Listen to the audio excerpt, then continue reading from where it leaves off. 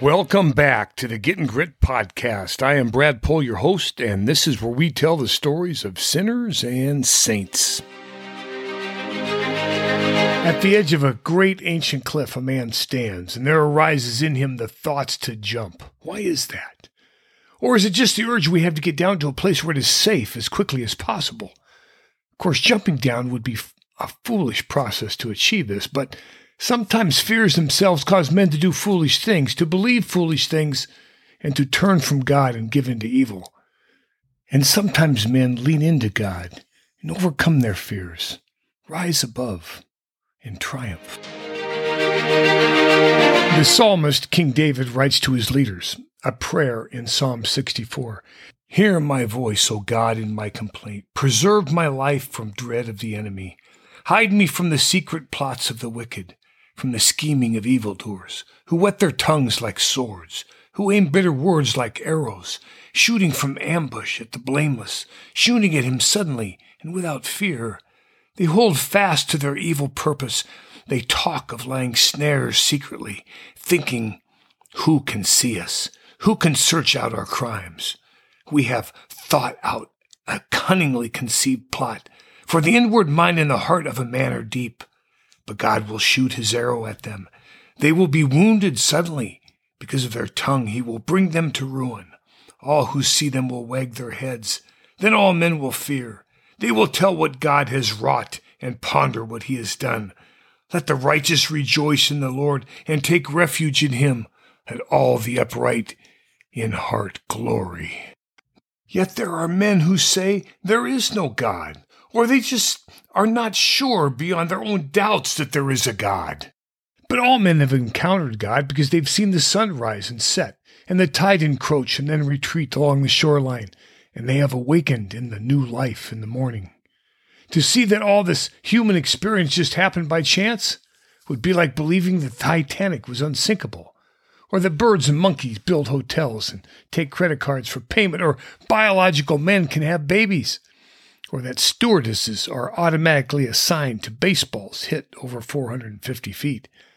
Regardless of man's indecision about God's existence, God continues to invite him to understand and believe that he is the Alpha and Omega, and there is no other God. And we are made in his image, and therefore we find our purpose, our rightful place, and peace in relationship to him. Isaiah 55 reads, Everyone who thirsts comes to the waters, and he who has no money, come, buy and eat. Come buy wine and milk, without money and without price. Why do you spend your money for that which is not bread, and your labor for that which does not satisfy? Listen diligently to me, and eat what is good, and delight yourselves in rich food. Incline your ear and come to me. Hear that your soul may live, and I will make with you an everlasting covenant, my steadfast, merciful love for David. Behold, I made him a witness to the peoples, a leader and a commander of the peoples. Behold, you shall call nations that you know not, and nations that knew you not shall run to you, because the Lord your God, and of the Holy One of Israel, for he has glorified you. Seek the Lord while he may be found. Call upon him while he is near. Let the wicked forsake his way, and the unrighteous man his thoughts. Let him return to the Lord, that he may have mercy on him, and to our God, for he will abundantly pardon. For my thoughts are not your thoughts, neither are my ways your ways, says the Lord. For as the heavens are higher than the earth, so are my ways higher than your ways, and my thoughts than your thoughts.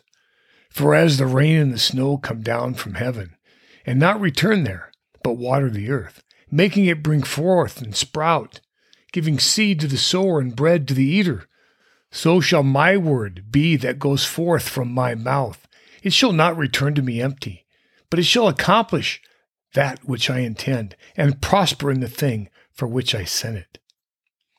There have been men who have said yes to God's invitation and have strained everything within them to the best of their ability to love God in return.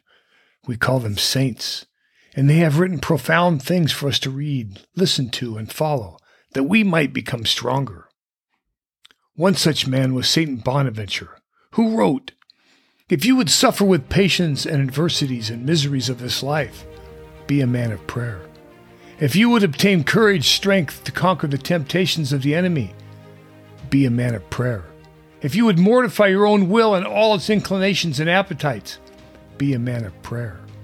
If you would know the wiles of Satan and unmask his deceits, be a man of prayer. If you would live in joy and walk pleasantly in the ways of penance, be a man of prayer.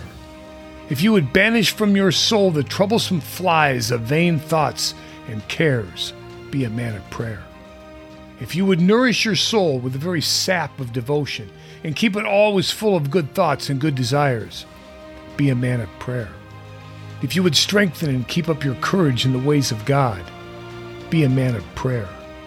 If you would uproot all vices from your soul and plant all virtues in their place, be a man of prayer. It is in prayer that we receive the unction and grace of the Holy Ghost, who teaches all things. We believe that God cannot fail to exist, that God is not bound by time nor bound by space, all-powerful and all-knowing. We therefore must refine our thought and language from the inexpressible, the incomprehensible, and the ungraspable, because our human words fall short in describing him.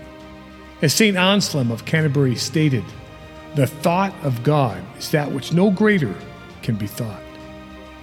Yet in his infinite being, he makes it possible for us to understand him through both nature and human experience in the simplest ways of his love.